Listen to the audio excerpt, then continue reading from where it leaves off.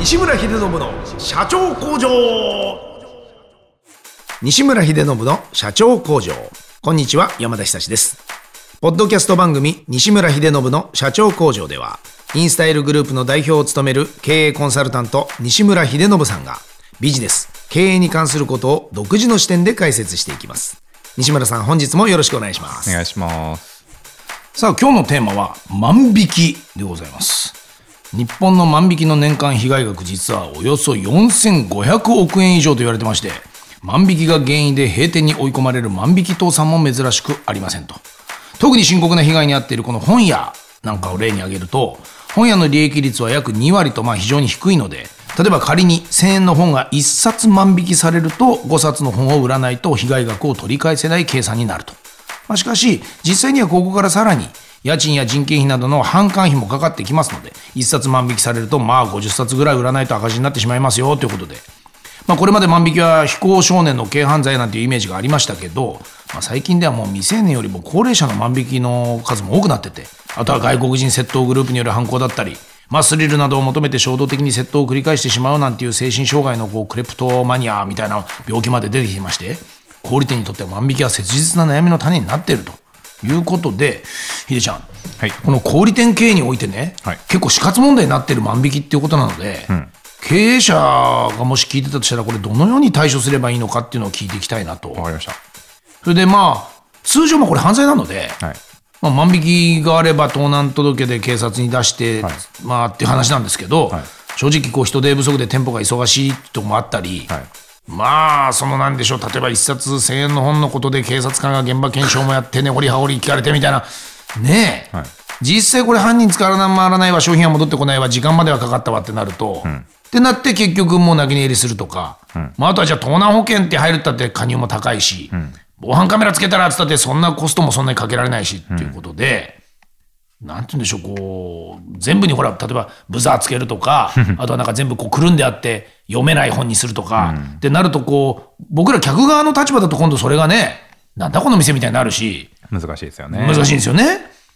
で聞きましたら、その盗難もカバーしてくれる火災保険とかはもう高くなる1件あたり1000円の被害のために数万円の保険をかけるみたいな話にもなるらしく、で毎回申請するのも手間かかるしと、であとこの洋服とかでも買って、外出ようと思ったらブーってなってみたいな、あるじゃないですか。あれもお客さんも気分悪いしと、でまた多分ブザーなるものとかの設備だって相当高いんでしょうし、最初にねえ、どうですか、そのコストをかけずに万引きを減らすみたいなことっていうのはできるんですかね、これ。コストをかけずにっていう気持ちはわかるんですけど、厳密に言うと、コストをかけずにって無理なんですよ。やっぱかかっちゃうもんなんですね、どうしても。どのコストが一番効率的かなんですよ。なるほど。だからさっき言ったみたいに、防犯カメラが一番安くて効果的なのか、万引き G メン雇うのが一番安くて効果的なのか、店内を改装して鏡増やしまくったのが一番効果的なのか、でこのコストの考え方はすごい難しくて、さっき言ってたチェーンでもいいし、ブザーでもいいし、じゃあ今度洋服屋でそういう万引きが起こらないような設備投資をするのが一番安いのか、人件費も高騰してるっていうそうだよね、この間見てましたから、した通り、じゃあ人でカバーするのか、システムでカバーするのか、じゃあ今度それでカバーしまくる保険でカバーするのか、じゃあ今度カバーしまくるようになると、じゃあ今度売り上げが下がると思うんですよね。結局雰囲気悪くなるから。そうか。あんまりがんじがらめになってるような店だと、気持ちよく選べないしとか、そもそも店もダサいし、ずっと疑われてるみたいな感じのも嫌だしと。あるし、だからってすごいおしゃれな感じで、すごい気軽に手に取れて、すごい綺麗な感じになってて、防犯カメラとかも見当たらないし、鏡とかもそんなになくて、っていうのと、じゃあ防犯カメラがいっぱいあって、鏡がいっぱいあって、そこに、万引きは犯罪なので、見つけ次第速やかに警察に届けるし、損害賠償いくらいくらしてもらいますみたいな張り紙してある本屋とかあるじゃないですか。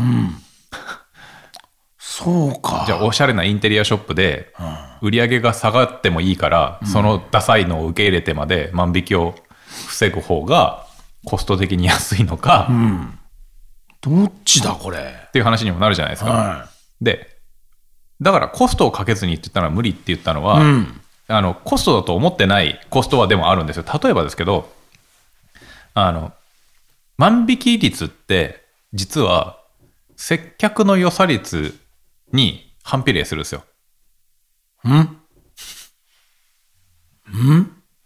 結局山田さんがうちの店で100歩譲って万引きしないじゃないですか。さすがにヒデちゃんの店だからなってなるじゃないですか。接客が良くてフレンドリーで、こいつから万引きするのはちょっとなって思わせたら勝ちなんですよ。はあ、そういうことも影響してくると。だけどそれはコストかかってないんじゃなくて、啓蒙コスト、教育コスト、人件費かかってるじゃないですか。だから取れる手が変わるっすよ。はあ。だおしゃれなショップとかでそういう風なフレンドリーな接客を教えることもないけど、その代わりめちゃめちゃ高級価格帯に振ってるから、ドアマンゲートキーパーを1人雇いましたっていう人件費で万引きの被害をカバーしてる会社もあるわけですよね。実際できますね。はい。それでもね、ゲートキーパーが1人、制服で立ってたら、まあまあ抑止力になるんで、監視カメラより。しかも本当にそういった接客で例えば名前を呼ばれるとか、ね、やっぱこう普段からもそういう形でこう覚えられてるみたいな感じの空気にしておけば、当然その人はそういう行動にはなかなか及ばないとか、はあ、別にカメラを導入しなくたって抑止できる方法っていうのはあるんですね。あるけど、まあ、もちろんそれに対してのコストはかかるけどねって。でもそれはまあコストというか防犯のためのコストというよりは、そうなんですよね。まあホスピタリティへのコストも含めてできますもんね。それはだからコストはかかりますよって言ったのはそういうことなんですよ。そうか。実は別に機材を増やすとかっていうことじゃなくても無料っていうのは無理なんですよね。だからその目に見えないコストって絶対かかってるじゃないですか。確かに。当然ながら。はい。でも今言ったような形だと雰囲気が悪くならないから。はい。そうなんです。だから何が一番自分の店に合ってるかじゃないですか。じゃあ最初の本屋の例に立ち戻ったら、ダミーカメラでもいいから、安いからその方がねダミーの方が。ダミーってバレちゃったらちょっとダメだけど、要するに本屋でダサくなってもいいから張り紙しまくってちゃんと訴えるよ、ちゃんと警察呼ぶよって言ってダミーカメラ増やした方が現実的じゃないじゃないですか。だって全員に山田様、西村様、今日はどんな本をお探しで、うるせえなデラべっぴんだよっていうわけにもいかないじゃないですかね、言いたくないよっつってね。はあ、面白いな。でもこれそういうふうにして考えたことない。万引きを抑止の仕方は別にそういう機械とかいろんなものに頼るものではないものもあるね。単価とか、まずそもそもの単価とか利益率とかにもよるし、だから高級なブランドショップで万引き被害ってほとんどないのは、そもそもショーケースに入ってるし、で接客もちゃんとしてるし、でやったら怖そうじゃないですか。だから高いからもう当然万引きできたら、利益は高いんですけど、そうだね、はい、ほぼないんですよ。結局敷居が高いし、そもそもそうだ。まあ完全なもうあそこら辺狙うとなったらもうルパンになっちゃう。そうです。そんな感じだもん、ポットでやらないもん。はあ、面白い。ちょっと今話聞きながらあれにも似てる。掃除、飲食店でトイレの掃除をするのにスタッフやっぱ雇うか、もしくはまあバイトにやらせるか、もしくはその掃除のおばちゃんを雇うか、あともう一個はだから本当にその張り紙貼って、いつも綺麗に使ってくれてありがとうございますっていうだけでも、なんかこう男は的をちゃんと絞っておしっこしたりするじゃないっていう、ああいうのにもなんとなく似てる抑止かなと思ってて、これはもしかしたらまあ一番コストかからないのはなんかそのね、その本屋さんの壁の至るところになんか間蜜をなんか貼っとくとか、なんかそうするとやんなくなるのかなみたいな。万引きしたっていいじゃない、人間だもん。いやダメですダメです。違う、ダメです。人間だもん。万引きしたっていいじゃないわ。人間だもん。間蜜を書かないし。書かない。お腹が空いちゃったんだよね、蜜を。ダメ。違う。ダメ。でもすごいね。そのチョコレート大丈夫かい？ダークだけど甘くないよ。そんなこと書いてないから。書いてないから。はあ。いや、そうね、こう飲食店、でも例えばそうか、飲食店だと万引きって言わないのか、食い逃げないですよね、今やね。まあ、今ほぼないんじゃないですか。さすがに、こう、ひでちゃんとこの富田で、すっかり綺麗に食べて、はい、ちょっとトイレくりして帰った客はいないでしょ。いないですね。いないですよね。はい、そもそも指紋で開けてますからね。そうですね。まあ、わかるんでね。完全に人の指紋で終えますからね。はい、そうですね。なんか被害に遭ったことあります？そういうこう、うわ、やられた、みたいな。僕らね、食い逃げですか？食い逃げですか？食い逃げ、もしくは万引き、あとはこういった事務所のものをなんか持って逃げたとか、はい、僕らラジオ業界だとよくあるんですよ。はい、もう AD がそのままもう多分 CD をまず持っていなくなる。ああ、はいはいはい。AD が CD をね。はい。大体持って帰るんですよね。はい、ディレクターが、あとはパソコンとか持って帰るとか。はい、よくあるんですけど、ないですか今までそういう被害は。食い逃げ一回ありましたけどね。ありましたか？富田じゃないですけどね。昔、飲食ガーってやった時に。はあ。それはもうどうしたんですか？結局警察にはもう言わない。もうめんどくさい。どうしたっけな。笑ってごまかしたかな。なんかもう、もうしょうがないですもんね。そこまでやると。聞いたことねえ。マジか。それでもう二度と来れなくなるわけで。そうっすね。あれですよね。そのヒデちゃんとの関係性もそれで終わるわけで。いや、俺との関係性も何もだって。もう知らない人でしたか？まあもちろん居酒屋なんで。で、だからまあ、学生4人組とかが、まあ、バッと来て、なんかこう、なんかトイレに入れ替わり立ち替わり出てったり、なんか携帯で電話して外出たりとか、なんか気がついたら一人もいなかったんですよね。だから4人で来て、なんか1人で来てガーって食べて、なんかとかってなると気になるけど、4人で来てそのうちの1人2人出て1人2人残ってて、分かんないよね。で最後に、例えば最後1人残ってたやつがちょっとなんかもうそうやってなんかゆっくり紛れたら、なるほど。いやもう分かんないな。そんなだってね、見てらんないし1個のテーブルだけ、ね、だってまあまあ忙しい店なんで、でそういうことありえるしね実際。こいつだけ残ってんだなぐらいのことがあるじゃないですか。また次来るかなみたいな。もう一回戻ってくるのかなとかありますよね。はあ。でね、会計住んでるか住んでないかとか、まあ別にね、別になんかファミレスじゃないんで、なんかね、あとはね、もうそのまま普通にレジに来るもんだと思ってますしね。その後対策したんですか？何かそれやられてから。気をつけろとしか言わなかった気がしますね。そうだろうな。しかもだってそんなにパーセンテージで言ったら多いわけでもないでしょ。その時はそうですね。僕はもうこれ今じゃあ時効だから言いますけど、渋谷でやったことありますね。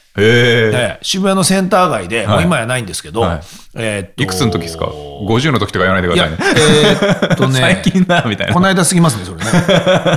21。時効ですね。時効ですね。時効ですか？あ、よかった。司法って素敵。じゃあ思い切って言おう。焼肉の食べ放題みたいなレストランだったんですよ。それで、これが絶対明らかに、僕もうそんな人生で初めてだし、しかも本当に今ちょっとあえて言わせてもらうと、そそのかされてというか、でも全員がそそのかされたらすぐに行くような構造になってるんですよ。ご説明します。で、2階、狭い階段上がった2階に、焼肉のバイキング形式になってるんですよ。別に豚バラとか牛とかなんとかってね、レジ3階なんですよ。おかしくないですか？誰が上がりにくいねん。もうおかしいんですよ。だからもうやってくれっていう。だからもうそこだけはもういかにこの慎重派な俺でも、これはいけるかもって思いましたよ。ましてや21ですしね。そう。山田、見てみろ。レジ3階なんだぜって言われて、マジっすか先輩。これ食ったら下に降りるからって。そりゃそうですよねっつって。面白い。すぐ潰れてました。でしょうね。なんかこう、うなぎの寝床みたいな細い物件で、もう本当に2階に店、3階にレジ。で、3階もちょっとあるんですよ。3階にもテーブルもある。だから多分まとめて集約してるんですよね。もう必ず、レジは上っていう矢印が書いてあって、行かねえだろって。逆っすね。2階がレジですね。そう。2階がレジでしょ？せめて。せめて2階がレジですね。で、今思い出しました。万引きって言われて。面白いですね。食い逃げをそういえばやったことあるなと。センター街をヒャーヒャー言いながら走って。キャーって誰も追いかけてこなかったですね。私はね。3階ですから相手は。もう間に合わない。相手は3階にいますからね。間に合わないんですよ。一瞬で2階がもぬけの殻になってたっていう。ないな。それはね、だからこう作りの構造とかももちろんあるでしょうからね。だからお金をかけて直す云々とかいうよりも、まずはその人間の行動パターンも、はい、ある程度やっぱ読んでくれないと。そうですね。ただやっぱ本屋さんにしてみたらそうですね。だからその前回の話で言うと、やっぱ本屋さんもやっぱこれあれじゃないですか、今後なってっちゃうんじゃないでしょうか、その自動販売機型に。とか、まあだから万引きを防止するなら。アマゾン GO みたいなね、まあそれこそまあ、そもそも電子書籍出版になってるし。はい。まあただそうは言ったってやっぱりTSUTAYAとかああいったところはもう未だにちゃんとね、本当にその図書館並みのああいうスペースで普通に読ませて。まあだからアホみたいに赤字ですからね。いやだからあれだと万引きもされちゃってるんだと思うんですよ、きっと。まあだからあれはどっちかっていうともうなんかもう広告費と割り切ってリアル店舗をね、だからもう。あんな土地にあの場所にということだ。出してますもんね。はあ。いやあれは当然やっぱり全部はカバーできないでしょう。無理っすよ。無理だと思いますね。しかも本にいちいちタグなんかつけられませんからね、ブーブーなんてならないし。だいぶ安くなったんですけどね、IC タグも。あ、へえ、そうなんですか。昔僕聞いてたのはラブホテルで結構もう中国人とかそういうお客さんがもうテレビとか担いで持って帰るっつって、それでこうなんかエレベーターに仕掛けを作ったって言ってましたね。エレベーターで重量が分かるようになっていて、最初にその405号室の2人が入った時が100キロで、その後帰りが120キロだったら絶対こいつおかしいっつって、っていうのとか。だからラブホテルに限らず、もう今でもいくつかのシティホテルで申し訳ないけどこの国とこの国とこの国のお客さんの時は部屋からこれとこれ、例えば電気ポットとこれとこれとこれは撤去するとかって決まってるホテルありますよ。持ってっちゃうんだもん。持ってっちゃうらしいです。僕飛行機のよく移動が最近多いので、ラウンジ、シャワー付きのラウンジ使う時あるんですけど。シャワー持ってっちゃうんですか？いや、シャワーは持っていけないでしょうね。持ってったところでどう使うんでしょうかね。シャワー終わった後の、あれです。ダイソンの、ドライヤーです。ドライヤー。この間入ったら。ダイソンのドライヤー高いですからね。この間部屋に入ったら、普通に、パナソニックになってたんですよ。それで聞いたら、持ってっちゃうんですよ、つって。ダイソンを。ダイソンだね。根こそぎ持ってっちゃったらしいです。コンセント切ってですよ。もうむちゃくちゃですね。いや、ひどいことするね。つなぎゃいいだけですからね。いや、もう悲しそうに言ってました。すいません、部屋って。部屋ダイソン取られたんです。って言ってましたね。パナソニックになっちゃう。でもあれ考えたらですよ。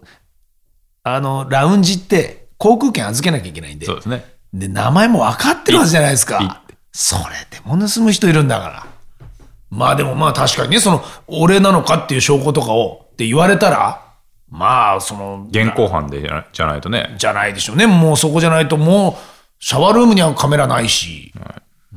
でもまあやっぱいるんですよね。いるところに。考えたんでしょうね。だからシャワールームにはカメラないし、あったらあったでさ、それはそれで文句言えるなって。まあでも文句やるから。だからってダイソンを、切っちゃえ切っちゃえ。すごい人ですよ本当。で多分あれラウンジっていうことはですよ、そのままカバンに入れて機内持ち込みするわけでしょ。ケーブルの切れたダイソンをなんとか止めれる方法ないですかね。本当に。まあそうか、でももう荷物チェックも終わってるから、そうかしょうがないのか、そのままスルーか。入国するとき、もしくは帰ってくるとき、お客様このコードの切れたダイソンは何でございますかっていうこと言うぐらいしか、いや切っちゃったんだ、切れちゃったんだって言われちゃったらね。そうね、俺のだって言われれば。まあちょっと話はそれましたが、そうなんです。じゃあこの万引き、いやでもちょっと面白かったです。カバーをするための策としてなんか違うところでのコストのかけ方でっていう。結局どこにコストかけるかなんですよ、本当に。だからゼロは無理だから。それは面白かったです。で、僕だったら今ヒデちゃんが言ってくれたように、機材とかああいったものでなんか防御するよりは、ホスピタリティ側というか、よりなんか接客をっていう場合は、だからもう自動的に高級業態やってるってことになりますね。でもそれできるとちょっと違う気がしますね。なんかそっちの方が抑止の未来は感じるな。がんじがらめにしちゃったら最終的には全部自動販売機ってことになりそうなんでしょ。そうだから低価格帯で自動販売機とか、まあ EC、まあそういう方に来るか、だから中間価格帯してのようにできてるんですよね。今や。はい、だからいろんな意味で。そうか。中間価格帯だとそんなぶっきらぼうにもできないし、機械化もフルでやれるほど薄利多売にも触れないし、ね。そうか。まあアメリカとかだと結構ほらバッグ全部預けてとかってしてますけどね。あれも日本はあんまりやらせませんね。まあ厳しいじゃないですか。ね、文化的にも。そうか。預けたくないだとか、あと預けたのがなくなってるだろうってなりがちだからってことなのかな。ね、別に誰とは言わないですけどね、どっかのスカルノ夫人のね、スカルノ夫人の第三夫人だったね、はい、どっかのね、はい、自分で踏んづけてそうね破けてたらしいですよね。すごいですよね。そんな言いがかりつけられてね。でもあれ良かったですね、ちゃんとはっきりしてね、ちゃんとカメラあってよかったですよね。本当に違ったってね、そしたら謝りもしないんだね本当に今度は、何も言わないの。違うこと言う、そんなわけないじゃんって言ってね。言ったまま。ね。いやいや、すごい。カメラ、そういった手でやっぱりカメラつけとこうかな。ね。やっぱこれダミーじゃない方がいいと思う。ね、カメラ嘘つかない。何言ってんだろうな、俺。まあでも今、本当カメラそういった手では安くはなってますからね。安いですから。そう、全然いいですよ。本当に。だって何でしたっけ、カーナビじゃなくてあっちのドライブレコーダーでさ、今、本当に今つけといた方がいい時代でしょ。そうですね。煽り運転も含めて。そうですね。前も後ろも見えてた方が。はい。相当すごい時代になってきましたよ。あれないと本当に伝えられないっていうか、そうっすよ。こっちの主張もできなくなる。この間だって、俺の車を個人タクシーにこすられて、で、兄ちゃん今こすったよねって、いやいや、堂々と言われて、いや、お前がこすったねんと思いながら、あら、この間で、今警察呼ぶからみたいな話になって、いや全然呼ぶのはいいんだけど、イライラしながら俺はとりあえず駐車場に車止めて、多分、車の車種を分かってなかったんですね、向こうが。で最初傘に来てたのがだんだんなんかほやほやしてきて、でも最後に言ったのが、まあ俺見ての通りね、個人タクシーなんでね、逃げも隠れもできないんでって、いやおめえよりは俺の方が逃げも隠れもできねえよと思いましたけどなんだよこいつと思いましたけど、すげえのにやられましたね、はい、久しぶりに、はい、結果大丈夫でしたか？いや全然大丈夫だったんですけど、間違いなく日はないんでしょ？はい、ドライブレコーダーで思い出したんですけどドライブレコーダーがその瞬間をちょっと捉えてましたか？きっと捉えてたと思うんですけど、まだ今保険会社と多分やり取りしてるんで、別にそれでいいんですけど、まあ、どうぞ好きに見てくれと、はい、結果わかるからと、はい、うわー怖いわー。いやだからそういうことあるからね、こっちが何にも悪くなくても、はい、一方的にやってきたものに対してどうやっぱり証明しようかって言ったらやっぱり自分が正しいと思ってるやつはね、めんどくさいんでね。そうですね。カメラついてないと本当怖いなと思いました。なんか煽り運転じゃない逆バージョン知ってます？知らないです。煽られ運転？違います。ノロノロ運転。ずっと10キロで走ってくるやつもいるんですって、前で。すっげえ迷惑、一車線で。それはそれで買ったらいいですよね。そうなんですって、今いろんなやついるらしいですから、本当どうにもならないんですよ。だからまあそういうやつはどんどん自動運転になったらいい。いや本当そうだ、そういうのの改善にもなるもんね。なりますよね。やっぱりな、結果的にまた今回も AI になるんだな。やっぱもう本当に頼らざるを得ないんだろうな、ああいうバカが増えるからあれこそバカって言っていいもんね。万引きダメだよみんなね。あとあれだよ、食べ放題じゃない3階にレジがあるからってダメだよ、本当はやっちゃいけないんだからね。ただまあ僕が店長だったら3階にはレジは置かない。じゃああれだね、じゃあ今日の番組聞いててちょっと2階で飯を食えて3階にレジがある店を教えといて、ちょっと行ってみるから。いやだとしたらそこ先会計にしましょう。そうだね、確かに前払いだったらよかったんだね。それで済むから。食べ放題だしね。それで済むから決まってんだから。それで済むから。そうだ。そもそもレジの位置変えるよりそっちのがコスト何もかかんないわ。前払いで。前払い制ね。そうでした。経営者を悩ませる万引き被害いかがだったでしょうか。真似しないように皆さんもね。西村秀信の社長工場、毎週1000万投資と題しまして、情熱を持った起業家へエンジェル投資も行っております。詳細は第7回と第8回の放送をお聞きください。また番組への質問ご意見は社長工場のホームページ CEO-factory.com からお問い合わせください。西村さん、本日もどうもありがとうございました。ありがとうございました。